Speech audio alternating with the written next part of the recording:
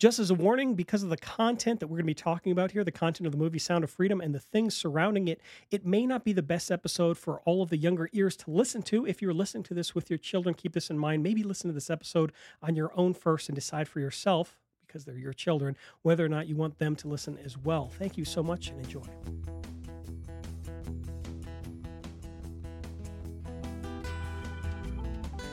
Welcome to another episode of the Christian Combatives Podcast. Today we are being hosted by Christcord, the Christian Discord server. You can join by going to discord.gg/Christian, discord.gg/Christian. Today we are going to be talking about the movie The Sound of Freedom. This will be a spoiler-heavy review of the movie. So if you wanted to go see it and you didn't know what happened in the movie anyways, maybe come back to this. I don't know, maybe you want the movie spoiled for you so people actually enjoy that. I do have a spoiler-free review on the YouTube channel. It's like 7 minutes long. But I'm joined here by Stigma, the artist, and we're going to be talking about not just the Sound of Freedom movie, but we're also going to be talking about the backlash and a lot of controversy that happens around the movie. So without any further ado, let's get into it. First of all, Stigma, what is The Sound of Freedom? What is the movie about in kind of general terms? It's based on a true story, and it follows this character named Tim Ballard, who was a agent for the Homeland Security Agency, I believe a specific division for the capture of pedophiles, specifically, and perpetrators of crime against children. He was part of that agency. And so it follows basically his journey from basically cleaning up after the crimes have been committed and going after the pedophiles themselves. And he decides after a while that he would be better served actually going in and rescuing these children rather than just simply picking up the people that do it. He thinks that there's a chance that he can go after the sources as well as save the children. And so he basically has to go off the grid and go, I believe it's in Colombia, or yes, it is in South America. That's where he sets up base. And he follows this pedophile ring that is a big network down there. And so he has to build up his own reputation down there in order to infiltrate it. And that's basically the crux of the whole plot, is him trying to take down this pedophile ring while searching for some children that he came across while he was doing a takedown from a distributor. Tim Ballard, I believe he's a Mormon. He worked with, I think, Glenn Beck to start an organization, the Underground Railroad Project or something along those lines. Actually, I heard recently that both that foundation and another foundation that he was a CEO of, both have let him go. I'm not entirely sure why, what the reason is behind it, but his idea is that he's going to start another organization. And, they said, well, it's time to part ways. Not really sure what the deal is behind that. I'm sure there's going to be more details coming out at some point or another.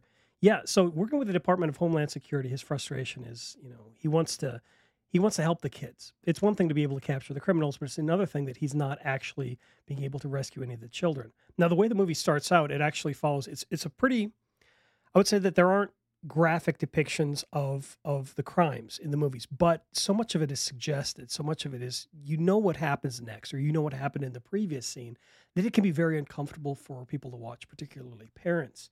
One of the interesting aspects of this is that it's not talking about, well, here's this, going after individual onesie-twosie type working alone criminals, but rather is focusing on this concept that there's an international child trafficking ring. And even though it's based in South America, this particular ones that he deals with, it's not limited to South America. They talk about sending the kids to China or India or any other place in the world, but the United States as well. America is cited as being one of the biggest consumers of child pornography in the movie. So yeah, that's a big point they wanted to drive home. Yeah, this is not, one of the important factors of the movie is that this is not that's another country's problem type issue. This is something that's going on in the United States. Particularly, so the movie begins, it follows a story of a young boy and a young girl, and they're picked up by, I believe it's a modeling agency or something along those lines. And through this, they're ushered into this seedy scenario where they're literally trafficked. They're taken away from their parents, from their father, and they're moved all around the world and abused. But it starts off with this grooming based on modeling. Now, what seems to have come out since then is a lot of people are drawing connections between between the way Hollywood operates and the way that the Western world operates in terms of well, child stars. Talking about exploitation. Tons of stories have come out of Hollywood of examples of stars who've grown up and gotten older and said, "Hey, I went through all of these horrible things, especially when I was younger." All these horrible experiences, and I was, groomed and abused and all these other things, but I was told that they would make a star out of me. So I feel like a lot of the backlash to this movie from Hollywood, this is you're seeing a lot of backlash from mainstream media in Hollywood. A lot of the backlash is honestly a guilty conscience. This is something. It's not just oh gross. Second and third world countries are doing this. This is an indictment of kind of U.S. involvement in these things as well. Yeah, if you really want to get into that, just look into the history of Disney child actors throughout the old Disney sitcoms. You'll find a lot of abuse among the executives, among the staff, with the child actors exploiting them in various different ways.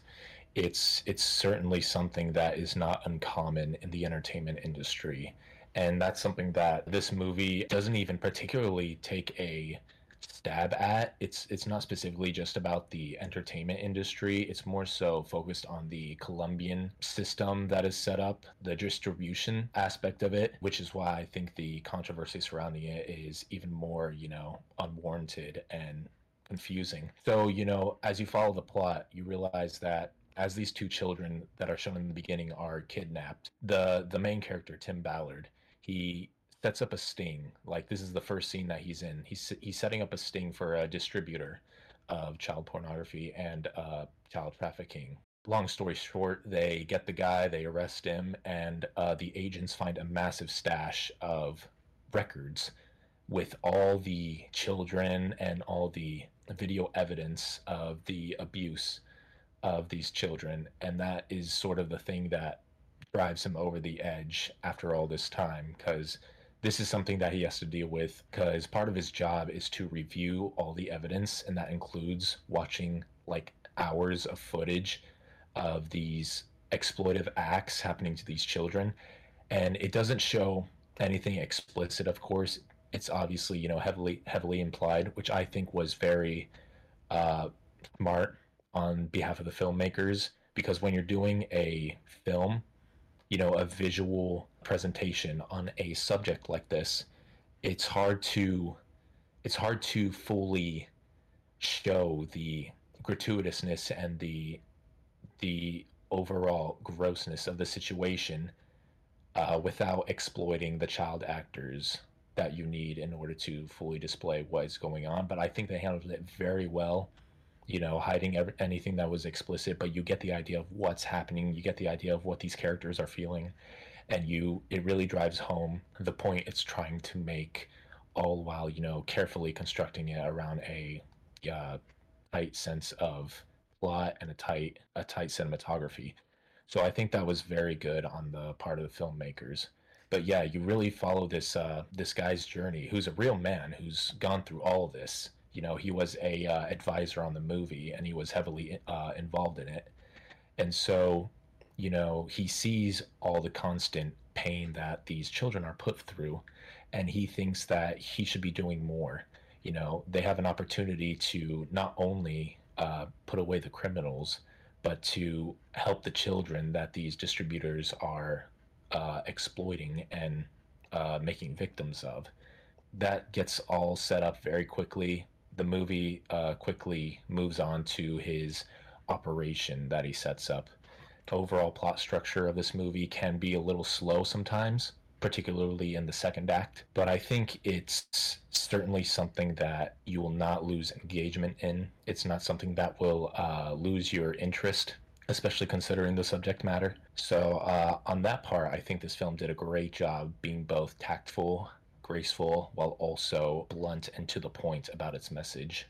So real quick on the plot. When I was watching the movie, actually there was a period of time where I thought the movie was going to end before it did. So during the movie, the guy goes and he rescues this brother or this well, he rescues a whole group of kids. Mainly the movie focuses on two kids, a brother and a sister. And he rescues the brother first.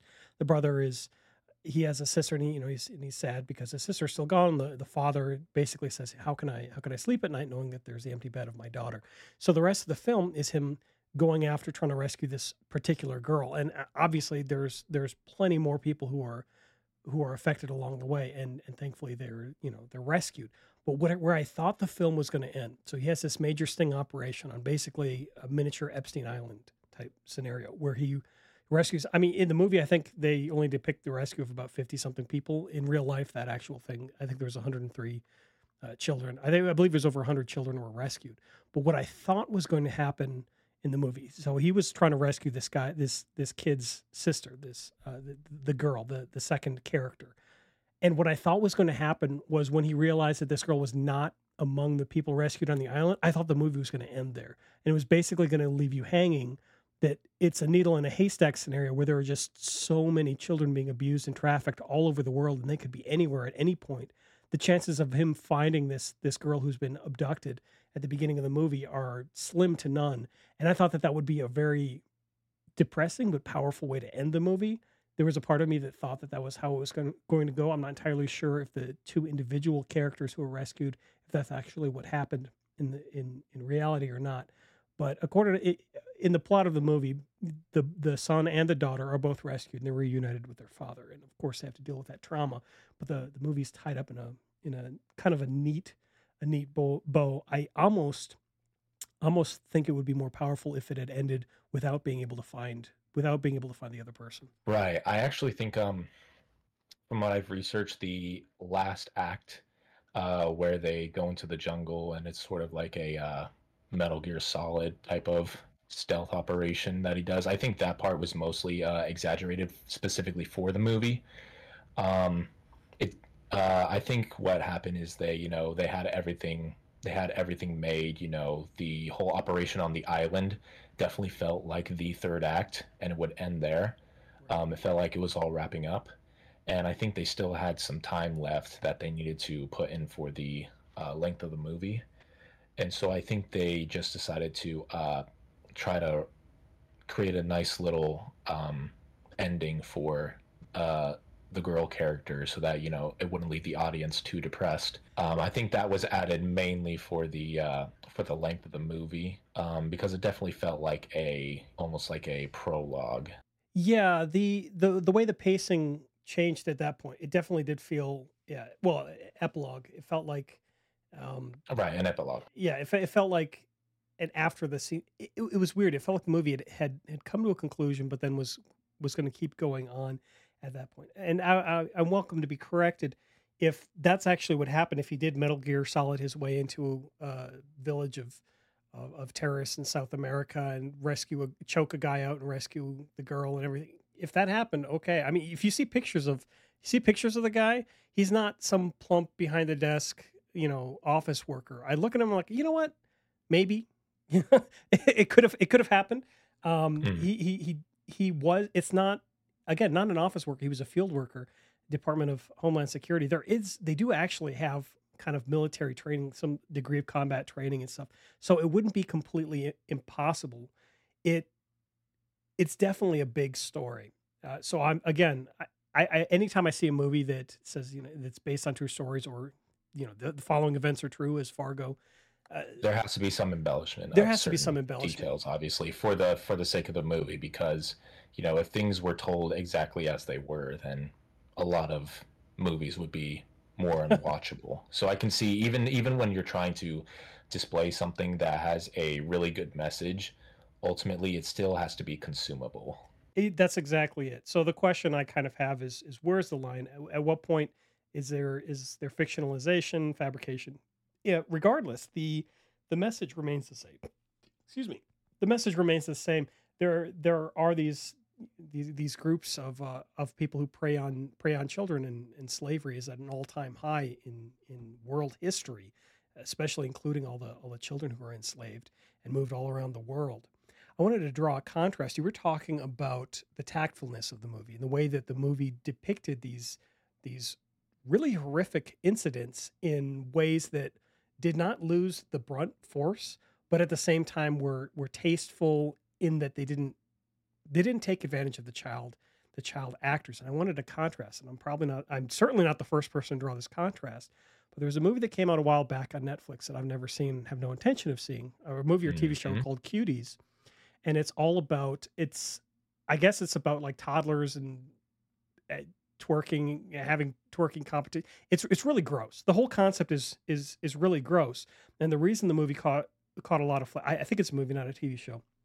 The reason Yeah, it it's a caught a movie. lot of flack is because it was exploitative of these children. It actually had children performing despicable acts in front of a camera. Now the excuse was that I read regarding the movie. The excuse was, well, we're just depicting this thing. This is a horrible situation these kids are going through, and whatever their Right. It's meant to be a circumstances are. cautionary tale. That was apparently the intentions of the filmmakers, but But knowing how yeah, French filmmakers can be. well, so okay, so let's say you want to do that. You want to make a cautionary tale. There are children being exploited. So if you're making a cautionary tale about children being exploited, do you A, exploit children to do it, or B, do what Sound of Freedom did? And I don't think that Sound of Freedom lost any of the impact of what happened just because the director decided not to exploit children in the making of it. Right. And I think the Cuties had over 100 kids audition for those roles. And Yeah. so take that I as you will. I mean, I've got a low view of the Hollywood elite, the politicians, anyone who has too much money and influence and makes movies where they're in a position where they can hurt other people to make a profit. I'm instantly suspicious of. But this kind of comes around to another topic that people have been talking about. This is the big thing that came out following the movie is a controversy involving something called QAnon. The accusation is that Jim Caviezel, the guy, the actor who played Tim Ballard in the movie, that he's a secret QAnon agent, and this whole movie is a male power fantasy and all conspiracy theory regarding this QAnon internet nonsense. So Right. yeah, The whole conspiracy is that kids are kidnapped and put through different situations that creates a chemical in their brain. The name escapes me, but it's a certain chemical adrenochrome. that, right. It's rumored to have like life preserving properties or youthfulness to it.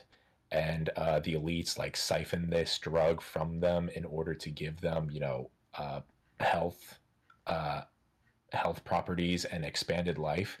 That is the rumor that goes around in the QAnon circles. I myself haven't researched it very well. Um, but yeah, this whole controversy is based around not what is depicted in the movie itself. It is centered around comments that the actors and some of the producers, I believe, including Tim Ballard, said in interviews separate from the movie itself. And so they've decided, because of that, that the movie itself must be a reflection of those views, which it is clearly not. Anybody who has watched this movie can see it's not trying to push a specific political agenda, definitely not one that's just right wing or far right, as they're trying to characterize it as. Um, I believe it was the Rolling Stones who had the headline that The Sound of Freedom was a male power fantasy or superhero movie for dads with brainworms. And that in and of itself just, I think, speaks so sharply to the mindset that a lot of these reporters and a lot of these news channels uh, tend to have. And if you actually look at the people who own most of these news channels, a lot of them are owned by the same company who have the same investors, and they usually slant to one political side. So whenever they hear anything that is even slightly against their own perspective and their own worldview, they tend to lash out without even thinking. And it goes way deeper than that. I believe Bloomberg just recently came out with an article talking about how The Sound of Freedom is a fear mongering movie that is trying to make a bigger deal out of something that's not as big of a deal as it seems.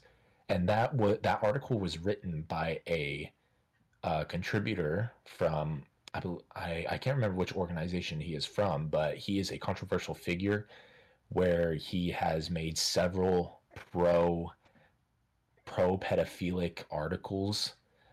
He has made a lot of MAP sympathetic statements. MAPS being the minor attracted persons, the acronym that they've given to people with pedophilic tendencies to make it sound less bad than it is. And so all I'm saying is that if that's the kind of people that are taking issue with this movie and the subject that the movie is portraying, then I think that says more about the person criticizing it than the movie itself, because there is no reason why anybody should try to politicize this movie uh, when looking at the contents therein. There should absolutely be a bipartisan issue in terms of, well, you want to protect the children, and not just prosecute the people who are attacking the children, but also save and rescue these children. Now, again, the movie itself doesn't depict really anything Hollywood-esque. There are a couple scenes that are actually based in the United States in the movie, and it's mostly the people who are preying on children from afar. But most of the movie deals with South American and Central American countries and their direct exploitation and trafficking of the children. The fact that the dots are connected between that and Hollywood, I mean, it's not a hard the dots are not too far apart, is what I'll say. It's Right. it's And then one pretty of our easy to connect commenters, those. Solo Ecclesia, has said in the comments that Ballard has explicitly denounced QAnon multiple times. So that even goes to show uh, per- just how pervasive the media's lying is and how damaging it is to their reputation. Well, it kind of begs the question, if you're going to oppose this movie, on what grounds are you going to get away with opposing it? Now, the people who oppose it on the grounds of QAnon, at least they can claim, well, this is spreading misinformation or disinformation. QAnon is a conspiracy theory, or it's all a plot to accuse people of harvesting adrenochrome from children and having demonic parties and things like that. At least there they could potentially have some ground to stand on and say, okay, well, this is all just made up, made up nonsense, an inconvenient truth or type movie where it's just made up nonsense to scaremonger people. The fact of the matter is that since this is a real problem, on what grounds could you actually oppose it? Especially if Ballard has specifically said, well, no, I don't follow this QAnon stuff, and I'm not pushing this QAnon stuff. The movie doesn't mention adrenochrome. The movie doesn't mention Hollywood party, demonic blood drinking ceremony parties and Pizzagate and all these other things. The movie doesn't mention Right. any of those things. And I was reading some reviews on various movie review sites like IMDb and Letterbox, and some of these people who are giving it like 1 star, half a star, all the reviews are calling it like MAGA, uh, like MAGA fear mongering nonsense, or movies that was made tailor made for Trump supporters and Republicans and people who fantasize about murdering other people. And so it's so interesting, the reaction to this movie from people who I just refuse to believe they even saw it. I don't see how you can draw these conclusions from the plot of this movie. If you're going to criticize this movie, I can understand if you're going to do it from like a technical perspective. Like I said before, the plot can sort of drag in the second act, Mhm. because a large part of the second act is built on Tim Ballard and his new uh, affiliates trying to build a false network of of a false reputation for child trafficking in Colombia, so that they can get close to the perpetrators and the auctioneers that actually distribute these children.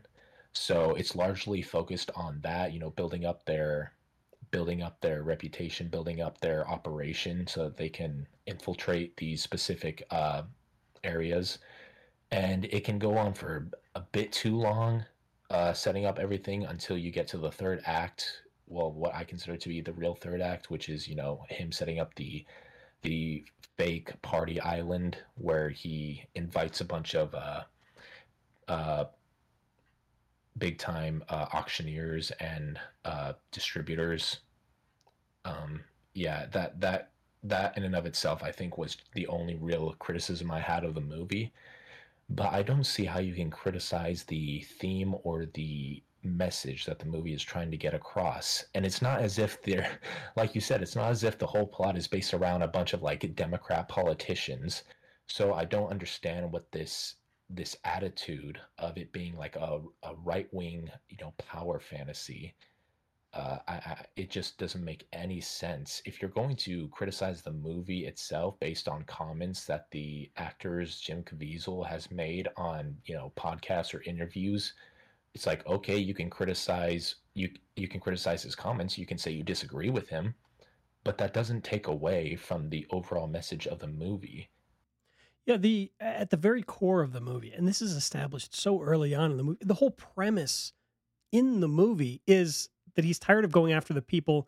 He's tired of going after the criminals themselves and intends to go after the children to save the children. So if your takeaway from the movie is, well, the movie is just, a power fantasy about going around and murdering, well-meaning child traffickers and just a violent mindset. No, that's not. I mean, this movie was, I believe somebody said it was classified as an action movie, but Tim Ballard doesn't go around just John Wicking everybody.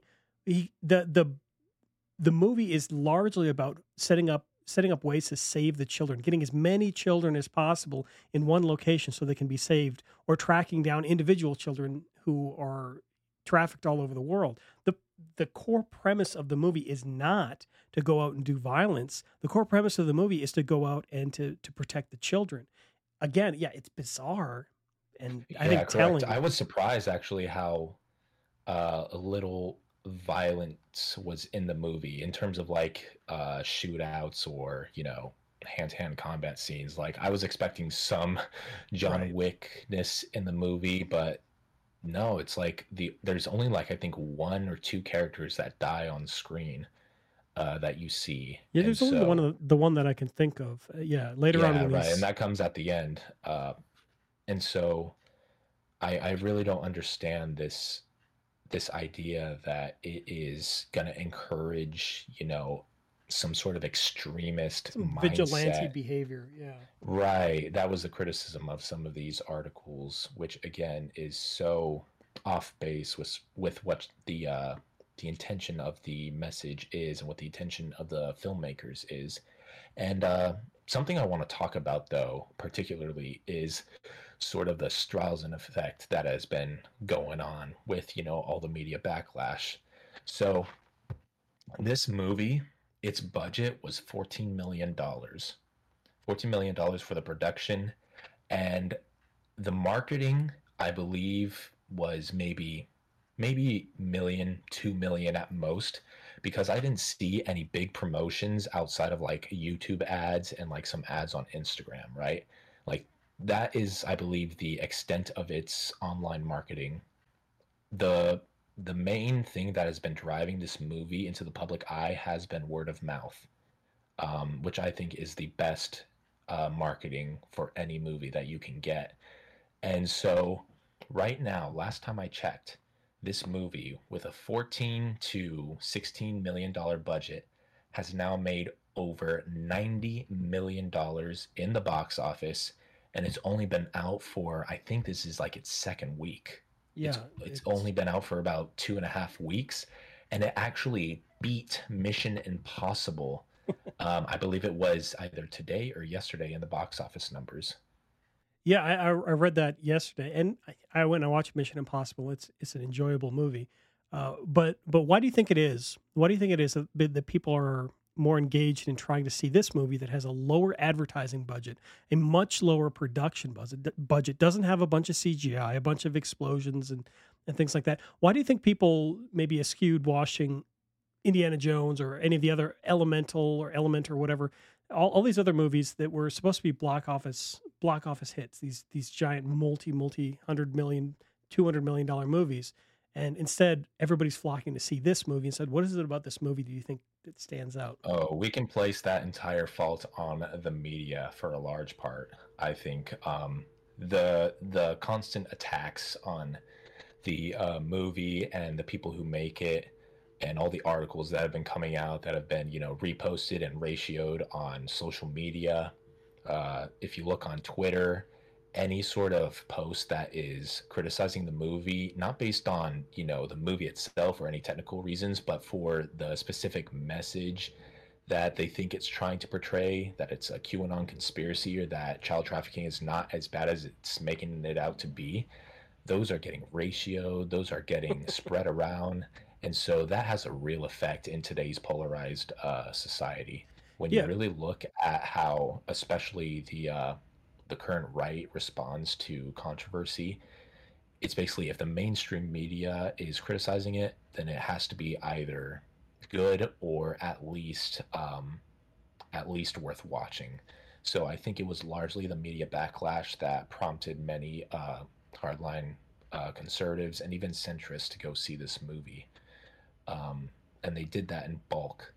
And I think another part of it also, something about this movie that is rather unique, admittedly, is the pay it forward system that they have.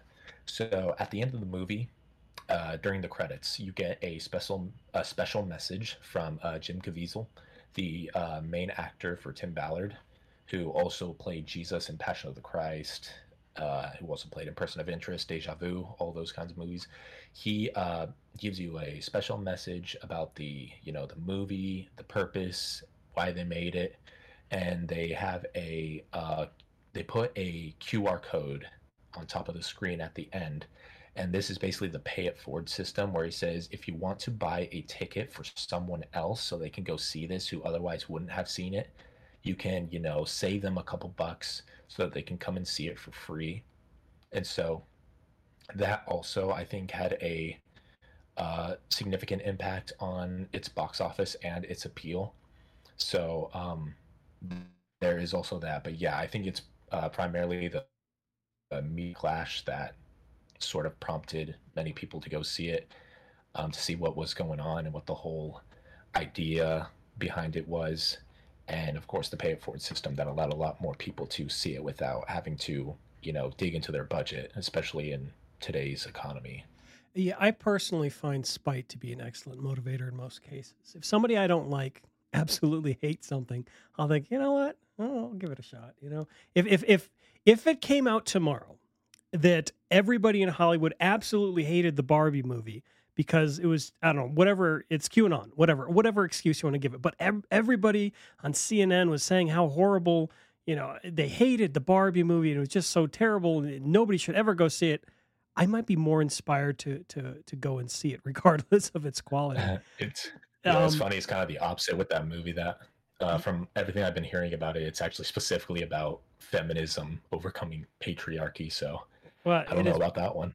it is. I'll walk in. I'll watch the movie. I'll come back with a review of the movie. My dad wants to watch Oppenheimer. I think I'm gonna. I know how that one ends. I don't know how the Barbie movie ends. But so in terms of this movie, so in terms of the actual playing of the movie, and I'm going to say here that I believe Caviezel and Ballard also talked about this. They talked about the movie, or Angel Studios talked about the movie in AMC theaters. Now, a lot of people were reporting that they were having issues trying to watch the movie in AMC theaters, which is fascinating because a lot of it wasn't just it was weird they wouldn't let me watch the movie, but you would have examples of AMC theaters being completely. They would say, "Oh, we're completely sold out. We don't have any tickets for this show," and then the movie theater itself actually being empty, the actual screen being empty, or you would have people Hmm. playing the radio the entire time, or the lights would be on the entire time, or there would be Right. The air conditioning would go out on a hot day. The lights would stay on during the whole screening. Yeah, this has happened in quite a few theaters, but not. I wouldn't say a majority of them. A majority of them uh, without have a gone hitch. Yeah. smoothly. There's no issues, and but it got so big on social media, and people were taking video of all these issues and putting it on their Twitters and on their Instagram, that it prompted AMC to make a statement and Angel Studios to make a statement, saying that AMC has been a good partner to Angel Studios. In fact, for compensation, they've released Sound of Freedom in 400 more theaters than they had promised in their contract. And AMC has said, uh, these are isolated incidences that will be dealt with quickly. And so I don't think it's the fault of the corporation. I do think, was it the fault of certain activist employees that were inside the individual theaters? I think that's definitely possible, Yeah, it's a if not possibility. likely. It could be a coincidence. The fact of the matter is this is playing how many times a day and how many screens and how many different movie theaters across the world, or across the United States at least. Eventually, inevitably it's going to happen. Twice less than Indiana Jones, and yet it's making more money than Indiana Jones currently. Right, but my hope is that after the reception of this movie and after the reception of movies like Mission Impossible or whatever, that aren't pushing this movie is not pushing a political stint. This movie is informative. It's entertaining, but it's informative. Mission Impossible, for example, is purely entertainment. It's not pushing any political narrative directly or anything like that. Doesn't make a whole lot of sense as a movie, but it's fun. But what I'm hoping is that AMC, as a concession, will release it on 400 more screens. Well, gee, that sure is nice of you to make more money. It's Hmm. such a concession. But what I'm hoping is that AMC, I think AMC is smart for taking this up. I think AMC is really, really smart for taking this movie and saying, "We'll give it a shot." Maybe because I don't know anything about the head of the corporation of AMC. I imagine heads of many corporations are infected with the same sort of politics, or at least influenced by people in the company who have the same sort of politics that invade the workplace. And if AMC says, "Well, we'll release this movie," yes, it's a quote unquote faith movie. I didn't really see any sort of Christianity specifically in the movie, aside from the phrase, God's children are not for sale. That theme is inherently Christian, but there was no evangelizing or anything in the movie. But I hope that AMC realizes that this is actually profitable to cater not just to one side of the aisle, but to actually release and emphasize movies that people who, on the other side of the aisle might want to see. CNN or Rolling Stone is complaining about, this is for dads with a powered, a superhero complex and a brainworm and all this other stuff. And let's say for a second that's true. We're paying for tickets. So let's make some more movies about men being men and being heroic and going and saving children. If that's what people want to see, movies about men going out there and getting their hands dirty to go and save children from child traffickers and to go and do good virtuous things rather than this deconstructionist nonsense where everybody's kind of an anti-hero and kind of gray in terms of morality, but where you actually have explicit good characters against bad characters. If people want to see that, Mm. maybe make more movies where that's explicitly depicted. Oh yeah, and you can tell that the filmmakers made good use of their budget. The cinematography, the score, I think was quite amazing. They chose a really good composer, a great cinematographer, great editing. You can tell they made use of their budget and they got good talent, and it looks like a high budget Hollywood movie. So the production value has definitely gone up for a lot of faith movies, and that's something that um, this is something that a lot of people don't understand.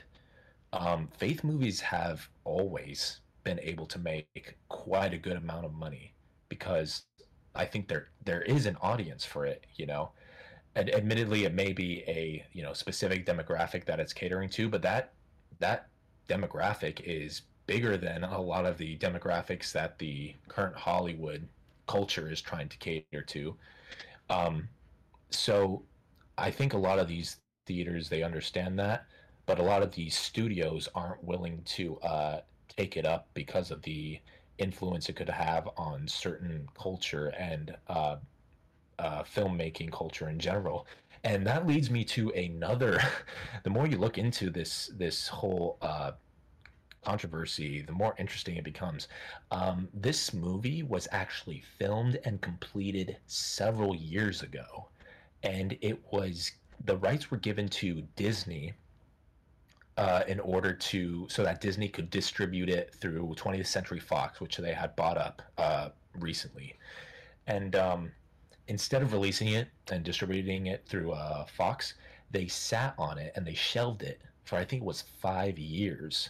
Yeah. And so this prompted the filmmakers and Angel Studios to basically go through a long battle of trying to regain the rights so that they could just distribute it themselves.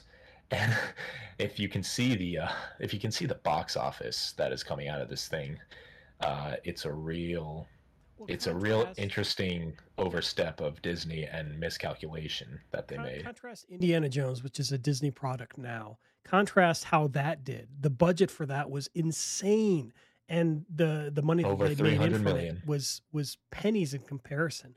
Now, yeah, I've had a problem with I want to faith movies, quote unquote faith movies, for a while. A lot of times they're not really well done. They're not. They don't have a big budget. Often they can't hire the best actors. The writers often write in kind of two-dimensional ways. Sometimes they tell a good story, but a lot of times they are lacking in ways that some. I mean, the fact is Hollywood cranks out so many movies that inevitably some of them have to be good.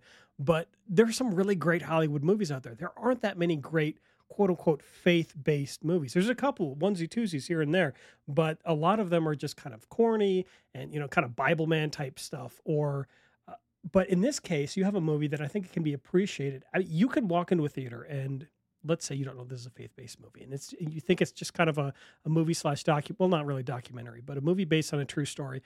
I would have been completely convinced that any AAA studio would have put this movie out. I think that they did an excellent job with what they had, and they did so in a way that demonstrates that quote unquote faith movies can make good movies that appeal to a broader audience.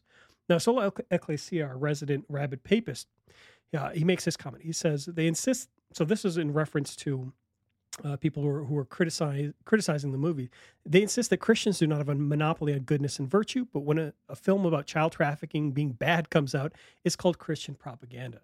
And now the reality is that this is a contrast that you're going to see between this movie and other movies. If you're going to make a movie where there is a definitely objectively good character, objective good versus objective evil, by nature it has to have kind of Christian roots. It has to have a Christian worldview. It can't be something where it's, well, I'm just doing what feels right for me. I'm doing what's best for me. If you applied that formula to this movie and you said, well, morality is subjective. It's based on culture. It's based on different religions and groups and whatever. But there is no objective morality. Then you would look at South America and just say, well, this is their culture. This is just the way that these particular people do things. Is they abduct children and they don't value the lives of children. They abuse and they traffic children. And that's just their culture. We can't criticize this. But because this is approached from a Christian worldview in which there is objective good and evil, we can say, look, that's evil. I don't care if it's legal. I don't care if it's allowed. I don't care if you get away with it. It is evil, period, objective.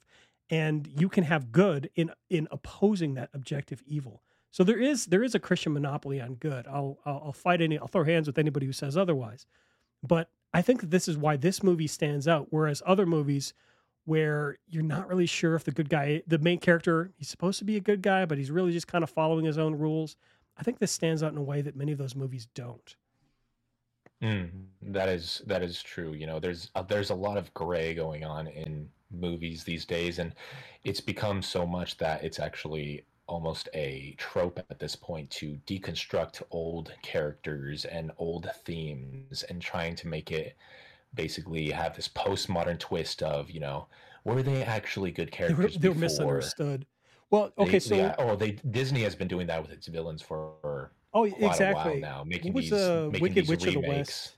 What was that one? The Wicked Witch The of the Wick with West. the Witch of the West, Cruella, which No, I no, no, think no, was the no. funniest of them all. No, okay. So there's an example. Wicked. It's called Wicked, and I think it was like a play or something before, as a movie or as a book Yeah, or something. it's a play. And it's the Wicked Witch of the West she is evil. That's her whole character is she's bad. And so I guess Hmm. this story is about how is deconstructing that. And yeah, you had Cruella from Cruella Deville, and she is evil in this classic Disney framework of there are good guys and there are bad guys. Bad for the One of the sake of most just pure bad. evil examples of Pure. Disney villains. Like She she yeah, just she wants to just skin dogs for her coats.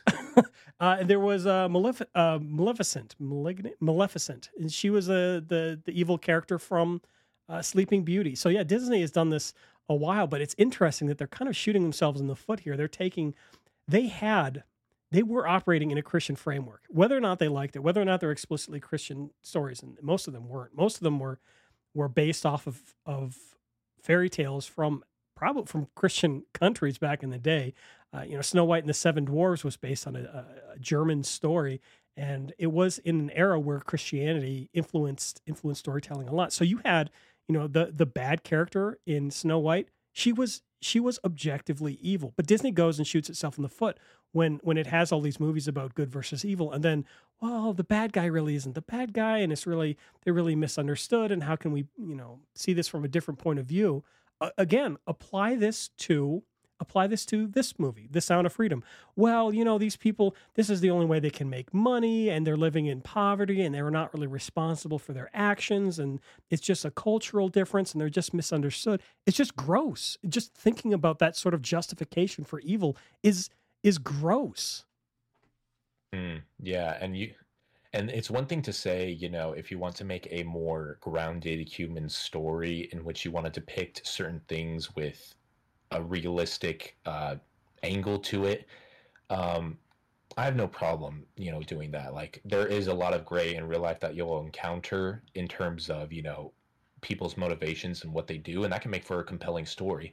But at the same time, when you start going into this postmodern like trivial of, saying there's no objective truth, there's no objective morality that you can hang to, all the while you see a movie like this, and if you have a visceral reaction and you say this is wrong, this is evil, this is corrupt, this is vile, it's like it's sort of going back to that idea that, yeah, there are things that I think most people are willing to call objectively evil, and I think that is a good thing that needs to make a comeback in movies and literature. There needs to be more shades. There just needs to be less shades of black and white. I think we've gone through that, sort of depressing gray era of Hollywood. And especially when you start remaking old stories that were very black and white, that's when you start pissing off a bunch of people who are longing for that era of Hollywood again, because we get enough gray in real life. We get enough, depression and Confusion. vile things in real life being Yeah. justified. We get enough of that in real life. I think a movie like this that is centered on calling out evil for what it is and just saying there's no debate about it. It's just this is evil.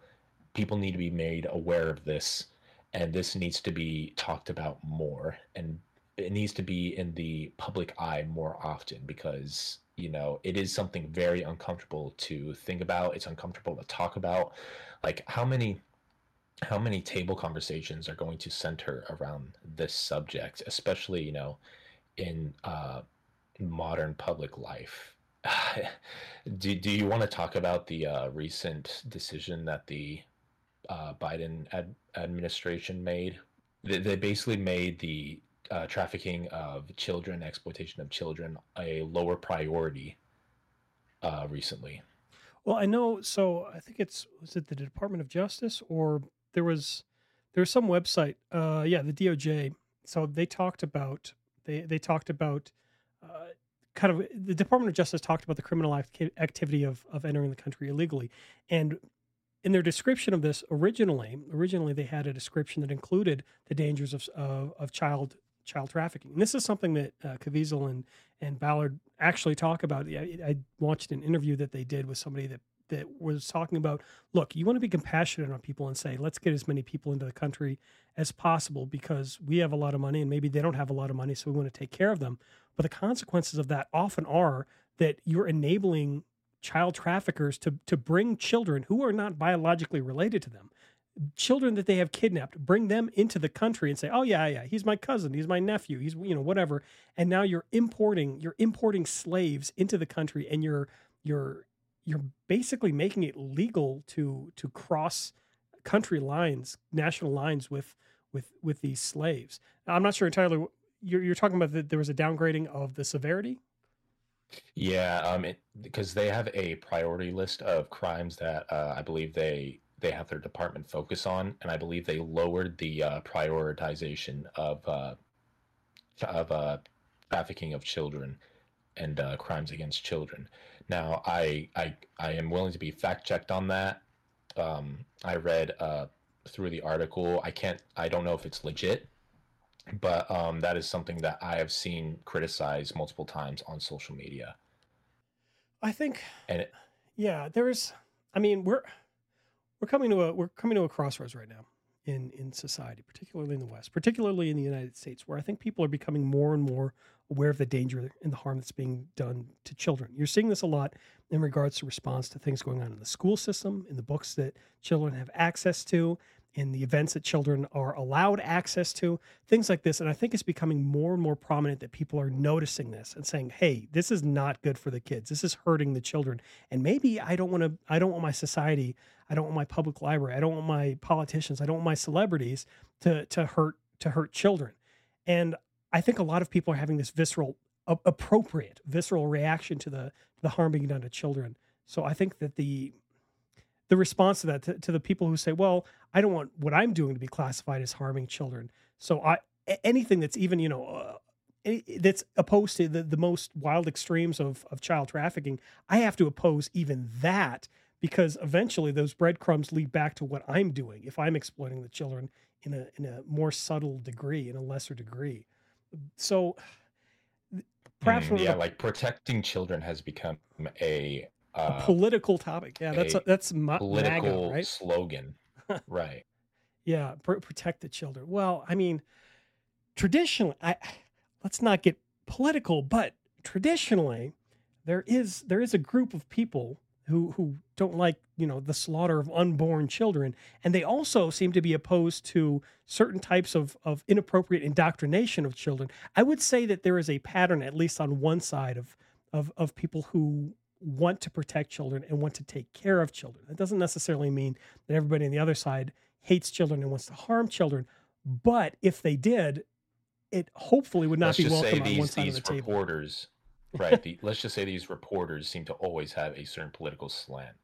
Yeah. Any of these news distributors that are putting out these stories criticizing the film, not on the merits of the film itself, but on the controversy surrounding it and comments made by the actors outside of the film, they all slant towards one direction. And so, take that as you will, but it's certainly extremely suspect in the behavior that we are seeing by a bunch of these news organizations, and the reaction to the backlash itself has been quite glorious to see. You will not find a tweet from these news organizations about this movie that hasn't gotten ratioed. I'm So glad there's definitely. you're on Twitter, so I don't have to be. Oh yeah, God help me. Going on there can be a wild ride. So, if nothing else, so obviously these are problems. The Sound of Freedom talks about problems that are still going on, but if nothing else, the major positive benefit of this is now people are talking about this. I did my 7-minute spoiler free review of the movie got more hits in like 2 days than most of my other videos on YouTube combined. The fact of the matter is that this is something that people care about. So if Hollywood is smart, they'll tap into this and they'll give more coverage to these uncomfortable topics. They'll talk about good versus evil, and maybe they'll act as though they're being scrutinized a little bit more heavily. Likewise, politicians, educators, and anybody else. So with that, Yeah, I'd like to start wrapping things up. Do you have any final thoughts regarding Sound of Freedom? ultimately, don't go into this movie thinking you're gonna have a good time. That you're gonna get your popcorn out and have a jolly old evening. Going to the movies with your family. It's a it's a tough watch. It is something that I wouldn't say you should go to enjoy or to entertain yourself, but to inform yourself and to engage in the message of the movie and the point that it's trying to get across. I think is very worthwhile. So on those accounts, definitely go watch it. You'll be engaged, and you won't leave with a feeling of apathy. It'll definitely stir those emotions. It'll stir some emotions. And even if you're just a CNN reviewer and you don't actually watch the movie, your emotions will be stirred nonetheless. Yeah, with that, I concur. Go and check out the movie if you haven't seen it already. It's definitely worth the watch. Again, I wouldn't recommend it to younger audiences. Definitely not. To some degree, I might actually recommend that parents with teenagers may maybe watch the movie together because these are important things. It is important to see the process of this grooming process of people saying, "Well, oh, we want to make you a model, we want to make you famous, we want to make you a star." This sort of thing, and I think that this extends beyond what the movie depicts. I mean, they talk about like modeling studios or something like that. But what do you think it conveys when you get kids on Instagram and you want them to document every aspect of their lives? And I want to be a star, I want to be a streamer, I want to be, I want all eyes on me, I want to be in front of a camera constantly. That can very easily lead to some very dark paths, never mind the narcissism behind it.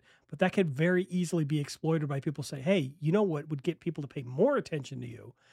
And then that just leads in a really terrible direction. But this is definitely a movie that I think is important. I think it's an important movie. Even if you don't enjoy the movie, it's an important movie to know what the content is, and it's an important movie to know what's going on around it. I expect that there's going to continue to be more drama and more controversy around this movie. So this may not even be the last time we talk about it, but we'll see. And for that, thank you guys all for listening. God bless you and take care.